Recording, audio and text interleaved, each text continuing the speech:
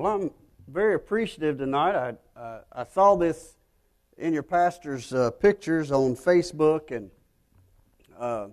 just so grateful for people that get involved in this shoebox program. It's such a blessing to be able to show up at these places and just give them a little bit of love. As you guys know, there's nothing in these boxes really that's going to supply them with their needs, so to speak. It's just a matter of showing up after they've experienced such a bad disaster when they went through the floods and the hurricanes and the things that they all went through.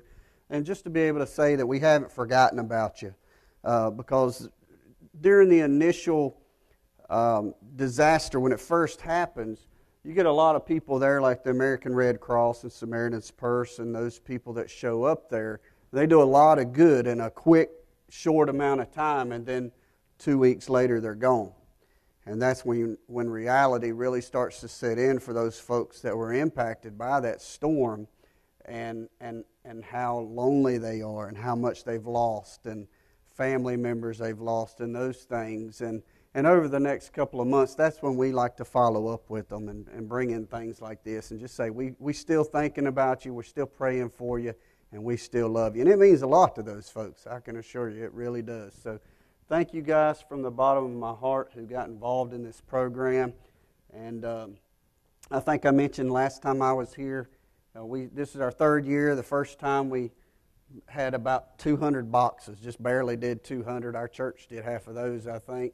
The next year we did almost 600, over 500 that we took to Louisiana. And then this year we've done 1,400, and I ran out of boxes, and people were still requesting them. So I'll just be honest with you, I wouldn't care if we did 5,000 next year, and I really believe we can do 2,500. I don't think that's unreal to see that happen next year. And it's just a great blessing. I enjoy doing it. It's fun playing Santa Claus, so to speak, and showing up and just giving those people the love of Jesus.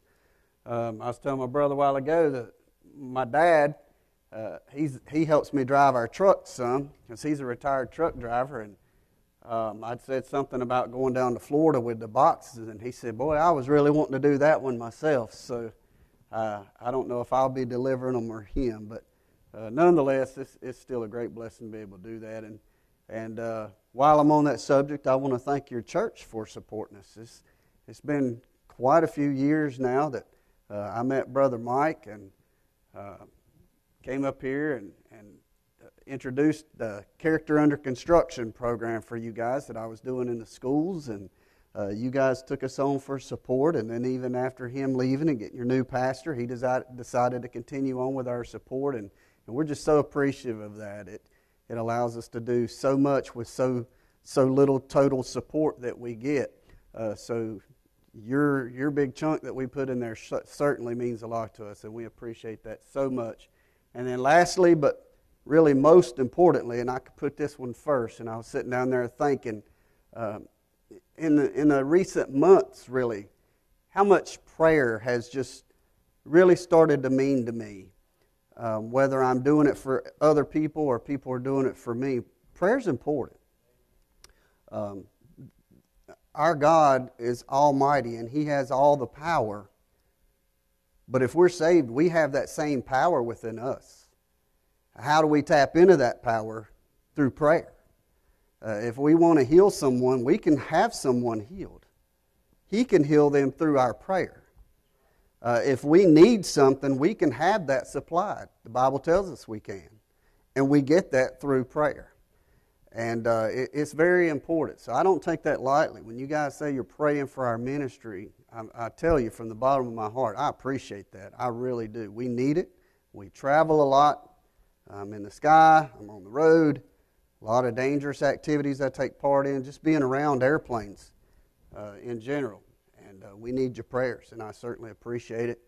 My wife and I were just talking, I believe, yesterday about how really few things have impacted our family in the last few years, and that's only because we've been covered in prayer. And I just want to say I appreciate that. Thank you so much. And I'll go ahead and get started. I don't have much for you tonight, I promise. I'm going to be in the book of Amos tonight. It's over there in the Old Testament, in the Minor Prophets. the book of Amos. I've just got 3 short points I'm going to preach for you. Then we're going to load up some shoe boxes, so anybody wants to help do that, we'd be much appreciative of that as well. I'm going to try to do it without them. She's holding up my glasses. I still haven't got used to taking them things on and off yet. I'm not willing to go get a prescription to get bifocals yet either, so we're just sucking it up and doing the best we can for right now. I'm just giving everybody a minute to find this book. It's a little difficult sometimes. Amos in chapter 7. How about when you find your place, just say amen. Quite a few. All right, got just a couple turning. So I tell you what, while we're waiting, again, just to thank God for all He's done and all He's going to do tonight, let's go to Him again in the word of prayer before we get started here. Father, we thank you, Lord, for the opportunity to be here tonight. Lord, I thank you for giving me the opportunity to stand behind this sacred desk one more time, Father. I thank this pastor, Lord, for the trust that he's put in me, and Father, for you for the open door for me to be able to be here. And Lord, I also want to take this opportunity to thank you for my precious wife that came with me tonight. It means so much to have her here. Lord, I'm very grateful for that. Lord, I thank you for the people that made the sacrifice to come out on a cold Sunday night, got to get prepared for work and things they have to do this week, tomorrow, and yet they were still willing to make that sacrifice. That means a lot tonight. I know it means a lot to their pastor, and I know it certainly means a lot to you. And we're just grateful for that tonight. Lord, again, we're thankful for these boxes and the obvious effort that people put into these things to just make them nice for these people that we're going to deliver them to. And Lord, we thank you for that and the hands that prepared those. And now, Lord, as we prepare to go into your word, Father, we just pray, God, that you would help me tonight to speak to these people. Lord, hide me behind the cross and speak to their hearts as only you can. And we'll thank you for it in Jesus' name. Amen. All right, so in the book of Amos, in chapter 7, and there in verse 7, and the Bible says, "Thus he showed me, and behold, the Lord stood upon a wall made by a plumb line, with a plumb line in his hand. And the Lord said unto me, Amos, what seest thou? And I said, a plumb line. Then said the Lord, Behold, I set a plumb line in the midst of my people Israel. I will not pass by them anymore." So my first question here for you tonight is, what in the world is a plumb line? And I would imagine most of you here tonight know exactly what it is.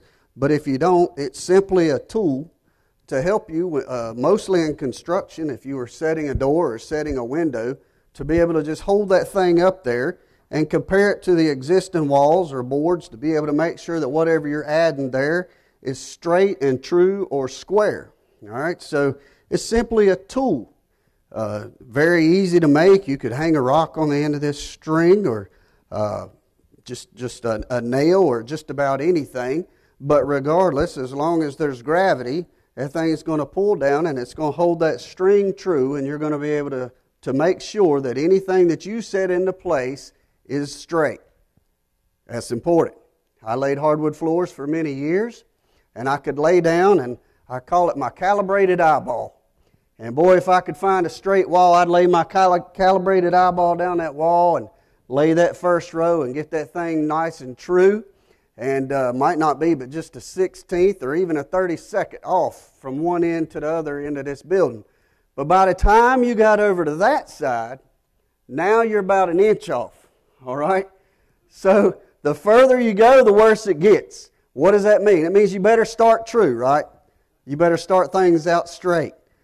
So it's very important that we use a tool, and it's important that we use a tool outside of ourselves. And we're going to get to that here in just a minute. So we see the Lord here explaining to Amos that my people have been disobedient. He's talking about the children of Israel here. He said, I've tried and I've tried. It's gotten to the point that I'm just going to have to turn my head. I'm not going to pass by this way anymore. So I'm going to set this plumb line in the midst of my people that they can go by to make sure that they keep themselves straight, because I'm not going to be here to do it, all right? Simple question he asked here. Basically, as he would ask a child, what seest thou, Amos? What is this thing that you see here? First of all, you can't build without it. Because if you don't start straight and true, as I said before, the further you go, the worse off you're going to be. What does that mean, brother? That means there are many points in our lives that we better make sure we're using a plumb line to start with, or things are really going to be a mess the further we get into them. What exactly are you saying here, brother? Well, for Amos, the Lord pulled out this plumb line and He set it beside this wall as an example. For Christians today, we have our own plumb line. And we need to use this, no matter what we're doing, to guide our lives and to make sure that however we start, we're doing it straight. And by the way, as long as you're doing it according to this book, it's straight. Amen. We're doing it right. You step outside this book, I can guarantee you, it's not straight anymore. I've gotten to the point, I've been in the ministry over 11 years now, and I remember when I first got started, I was probably a little bit dogmatic and legalistic, and a lot of tradition I would preach, and just to be quite honest with you, a lot of that tradition is outside of this plumb line. But I'm to the point now, I've been doing this thing long enough, if it's not in this book, don't preach it to me, I don't want to hear it. Because you're getting outside of that, amen? We want to make sure that everything we do is done according to the plumb line. Again, it's a tool outside of ourselves. We can look at other people, other groups of people. We can look at other churches. We can even look at other independent fundamental Baptists to see how they're doing things. We can use those as a guide or as our plumb line. That doesn't mean that they're doing things right either. Again, there's only one true plumb line, one true tool outside of ourselves, and I know I'm reiterating this over and over, and there's a point to that. It's this Bible right here. I want to look now at just a few examples of people who got outside of God's will. Why? Because they weren't using the plumb line according to what God had said. The first I want to look at tonight is Jonah. I want to also stop here for just a minute and think back about the example or the story I just gave you here out of the Bible of Amos and the Lord stepping up on that wall. I want you to think about what He said there as He used the plumb line and He placed it there for His people Israel. He stepped up on that wall and He said, this wall here was built with a plumb line. All these years, that wall has stood and it's remained stable and it's remained true and it's stayed together to the point that God can still trust its strength and stand on it. Why? Because it was built with a plumb line. From the first brick that they laid there, or block, whatever that thing, it was actually probably made of stone, but from the very first one that was laid, it was straight and it was true, and they would have used a line across there that as they went up, they would have compared that so that if the line was going that way, they would have had to adjust a little bit and straighten that thing up. So each row that they went up, the higher they went, it was all true the entire time. It was solid, it was true. There were no cracks in between because it was all good and straight and tight. And that's exactly the way we want our walk this morning. That's exactly the way we want our churches tonight. Because I can tell you this, if you leave one little crack back there, the devil will slide right in. We got to make sure that everything we're doing is straight and true according to the Word of God. We know the story of Jonah. He got outside of God's will. We understand that when he got there on the boat, and those people told him, or went to him and asked him rather, what is it that you've done that caused this? And what can we do to stop it? And he simply said, well, it is my fault, and if you'll just throw me overboard, these storms that are going on here, these storms that are beating up against your ship, they'll cease. So what are you saying? I'm saying that sometimes you stepping outside of the lines of the plumb line affect more than just you. As a matter of fact, if we don't make sure that things are going straight according to our plumb line inside of our church, they can affect our church. If they're not straight according to the plumb line in our family, they can most certainly affect our entire family. And another example I'm going to use here tonight, well, I tell you what, I'm not going to get ahead of myself just yet. Again, I told you I've got 3 points. The question here tonight is, can God trust you? Can God trust you using His tool, His plumb line? He equipped us when He left. By the way, He said He was coming back. And all we've got to do is make sure that our walk is straight according to His plumb line until He comes back and takes us home again. And by the way, that's not far away. My question tonight, first, is can He trust you first and foremost as a Christian? Man, that's a big question tonight. Colossians 3:17 says, "And whatsoever you do in word or deed, do all in the name of the Lord Jesus, giving thanks to God and the Father by Him." Proverbs 23:7 said, "For as he thinketh in his heart, so is he." We need to be careful about the things that we do, the things that we see, the things that we hear. I speak often, as a matter of fact, I just mentioned the other night an evangelist friend of mine who used to pray each and every morning. He said when he woke up, he would pray, "God, I pray that you would guide my tongue, that I don't say things today that might hurt other people. Lord, I pray that you would guide my eyes, that I don't look at things that might affect my walk. Lord, I pray that you would guide my hands today, that I don't touch anything unclean. Lord, I pray, God, that you would hide my ears from hearing anything that I shouldn't hear. Guide my feet. Don't let me take myself anywhere that I shouldn't be," and so forth and so on. We need to be praying those prayers every day that we don't do something that somebody else is going to see. Because whether you want to be or not, as a Christian, as an ambassador for the King, you're on display. And people are watching. And you can affect a whole lot more people than you even know you're affecting tonight. Philippians 1:27, "Only conduct yourselves in a manner worthy of the gospel of Christ, so that whether I come and see you or remain absent, I will hear of you that you are standing firm in one spirit, with one mind, striving together for the faith of the gospel." Ephesians 5:15 through 17, "Therefore be careful how you walk, not as unwise men, but as wise, making the most of your time, because the days are evil. So then do not be foolish, but understand what the will of the Lord is." Do we walk in the Spirit? Are we walking in the Spirit of God? Are we searching for His will? Because I want you to understand tonight that once we get outside of His will, He takes that umbrella of grace off of us. And even though we're saved and we can't lose that salvation, we can certainly lose His blessings that are upon our life day by day. We can certainly lose that. We got to stay straight according to God's plumb line. We've got to make sure that we measure up. We are an ambassador to the King. We got to be faithful in prayer.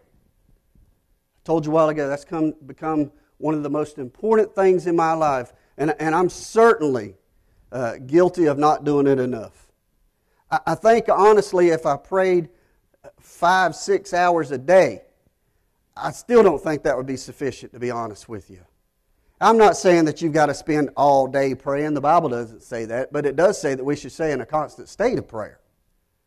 So whether we're actually praying or not, when you're driving down the road and you're thinking about things and meditating on things, are you asking God to just guide your mind throughout the day? Are you asking Him to put you in front of that person that needs to be witnessed to today and to burden your heart, to give you the boldness and the unction to speak to that people about that person, about the Lord? Are you asking Him to protect your family that day?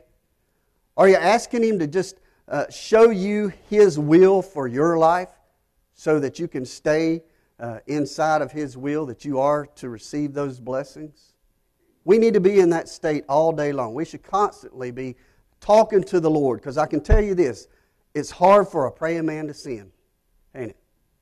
It's hard for a praying man to sin. You ever thought about that? If you're in a state of prayer, it's going to be pretty hard for you to step outside that and do something wrong. Start getting away from that prayer life, it's really easy to start veering off and getting outside of that. Be faithful to church. That one's going by the wayside today. Amen. Since COVID, my wife and I were talking about this recently as well. how COVID affected so many things in our lives, from our workplaces, stores and restaurants are probably different forever. I don't think they'll ever go back to what we consider normal again. People are different. Some are just scared to death to go outside of their homes. Some are scared to get in their cars and drive down the road. And some are even scared to come into the house of God. I admire people that come into the house of God. It doesn't matter if you wear a mask or not. That's totally your decision. But I believe you can still come into the house of God regardless. Amen? I believe if there's anywhere you're going to be protected, it'll be in the house of God. And I know people get sick here, don't get me wrong. But I'll tell you one thing, if I'm going to get sick, I'd rather get sick here at church than Walmart. Amen? We need to be faithful to the house of God. People say, well, I watch it on the internet, and thank God that we do at least have that option. We're still thankful for that. But I believe this, the Bible says that we shouldn't forsake the assembling of ourselves together, and that's not just for you. That's not just for you. It says don't forsake the assembling of yourselves together because you're there to support your pastor. You're there to support those who are going through things in their life. And you're there to pray for those people, to hear those prayer requests. It's important that you take those prayer requests each and every time you come into the house of God because people are suffering. And I told you the one way to tap into God's power for our lives is to pray. We need to hear those prayer requests so we can go home and be praying for those people throughout the week. Listen, I've said this many, many times, and I mean it from the bottom of my heart. There's been times that I've been in situations that maybe I just felt lonely or maybe I felt a little bit scared, whatever the case may be, when I'm flying around these countries by myself and so forth. And there's been times that I literally feel like I can just feel the prayers of God's people. And it helps me. It encourages me tonight to know that people are praying for me. Very important. We need to be faithful to church. We need to be faithful in prayer. And listen, we need to be faithful in service. I know, especially when we get older, and I'm not even quite 50 yet, but I'm already starting to feel the pain. We were talking about earlier, sometimes you burn up your life in the first years, and then those later years, boy, they come hard, and I understand that because I believe I burned mine up in the first 40, so the last 8 or 9 been kind of rough, and I know I got something to look forward to, right, in the next 30 or 40 if the Lord tarries. But nonetheless, there are things that we can do. There's people in my church that do no more than walk down the aisles and shake people's hands when they come through the doors. There's people that do no more than hear prayer requests and write them down and go home, and all throughout the week they pray for those people. There's people in our churches that simply write out cards and send them to the sick people. There's people in our church that do no more than cook, but each and every little thing that those people do is just as important as everything that I do. Not everybody can go to the mission field. Not everybody can drive trucks. Not everybody can work on airplanes. Not everybody can do the things that some other people do, but you can certainly do something. Amen. We need to be faithful in service because Jesus is coming soon. I can assure you of that. Furthermore, we need to be faithful because, as I told you before, when you go out and you get in your car and you start that thing up on Sunday morning and Sunday night and Wednesday night and choir practice and Christmas plays and programs in the church and going on trips with the church, that neighbor, man, they're up in the blinds watching. Wonder what they're doing down there at that church house now. They sure stay down there at that church house a lot. Hey, man, that's my family down there. I like going down there. That's my friends down there. And we need to be faithful to that. Why? Because people are watching. And that one day when they come up and they have problems in their own life, you know who they're going to come to? Every time they're going to come to you. It doesn't matter if they're a so-called atheist or not. Boy, they start going through trouble in life, you better believe they're going to come knock on your door and ask you if you'll pray for them.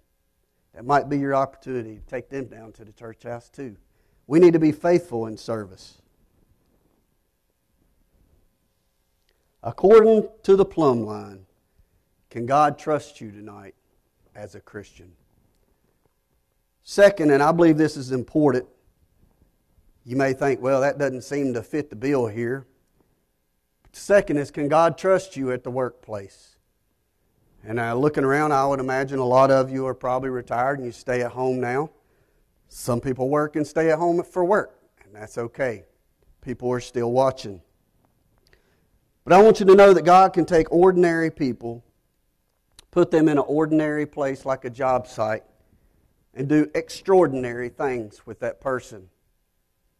I mentioned earlier that at one of our other churches, we had a friend there, a dear precious friend, and his wife worked at a plant there close by for years, and after she retired, there were people that would call her and say, "Sister, we know you never told us that you did it, but we sure miss seeing those tracks laying all over the plant."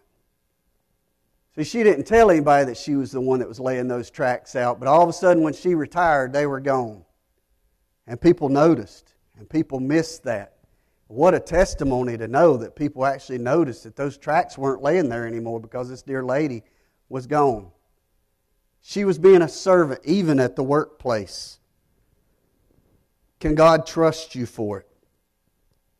Ephesians 6:5-6 says, "Servants, be obedient to them that are your masters according to the flesh, with fear and trembling, in singleness of your heart, as unto Christ, not with eye service as men pleasers, but as the servants of Christ, doing the will of God from the heart."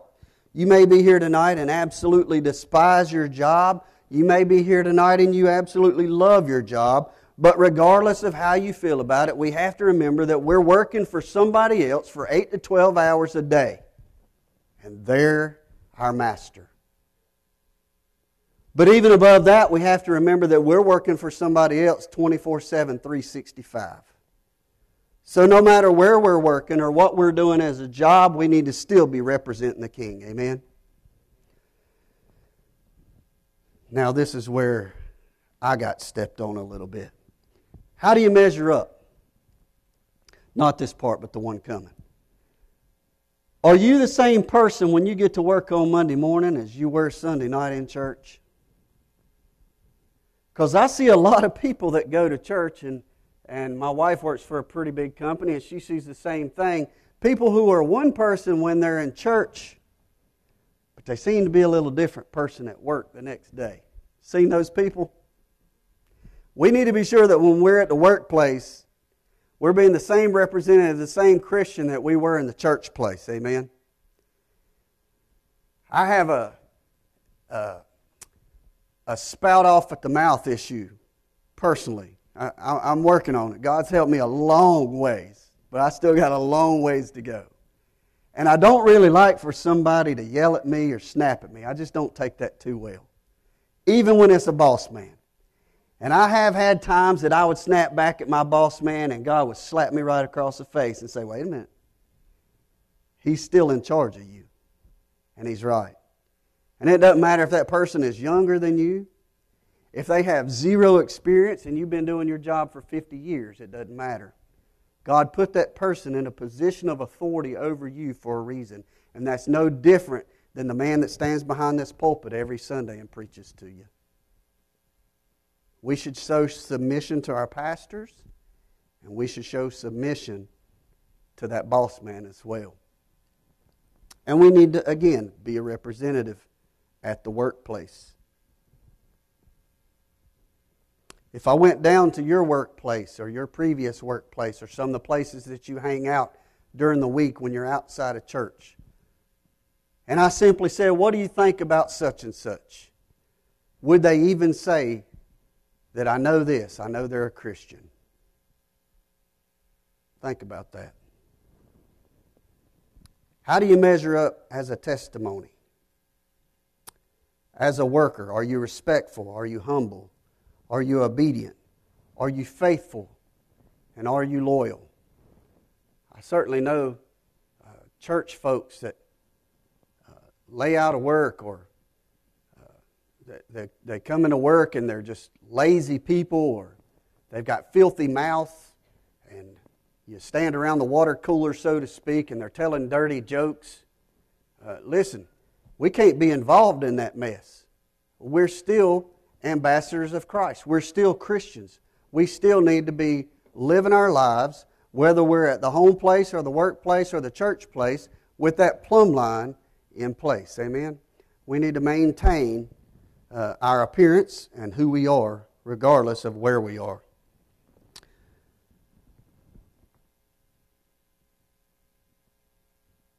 We'll just go on. I'll move on here for the sake of time. Can God trust you tonight as a parent? And I'm going to extend this tonight because there are quite a few older folks in here tonight, including my wife and I, who have grandparents, who are grandparents, have grandkids. And I believe that's probably, I know in my life, probably more important than who my parents were, because my grandparents had more influence on me than even my mom did. My mom and my dad. I think this is probably the biggest aspect, talking about being a parent or a grandparent, and such a privilege.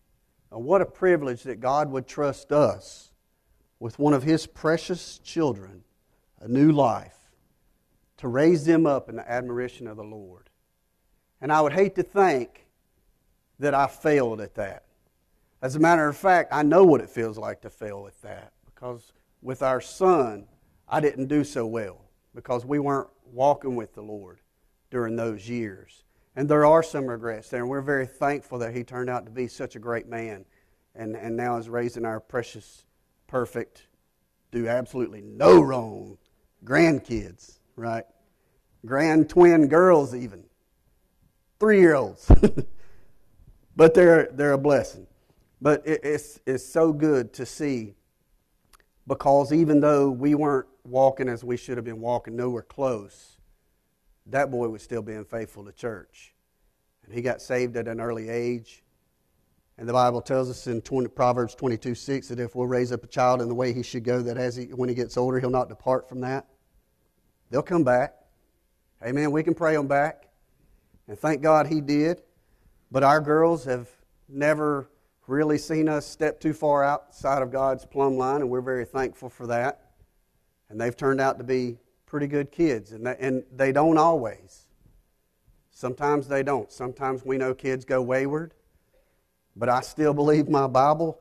I still believe that story of the prodigal son, and I still believe even if you have a child that's wayward tonight, I believe that day will come that child will come back, because that's what my Bible tells me is going to happen. Amen. Regardless, if they're saved, they're always saved, thank God. I'm glad that he trusted me to be a parent. The children that we're raising, we're either going to make or we're going to break the next generation. And I'll tell you the same thing I told in our church this morning, and you certainly know it's no secret. Boy, our schools are in trouble. And we really, as Christians and as citizens, we need to really stand up and be sure that we get involved in elections that have to do with our school systems. It's one thing that even all of us sitting out here during our lifetimes, we knew that there were things going on in the school, and there were drugs and alcohol issues within the schools. That's always been an issue. Not really a big thing, even though it's gotten worse over the years, I believe, and with the new types of drugs that have come out and how addictive they are. And it's very sad to see, honestly, not as much the kids as the parents of those children who are addicted to drugs. And now those kids who come to school don't have daddy at home anymore. Why? Because when I go into the prisons and the jails, I talk to daddy there. You'd be amazed at some of the things I've seen in some of these local schools, and half of them are in my back door. It's sad.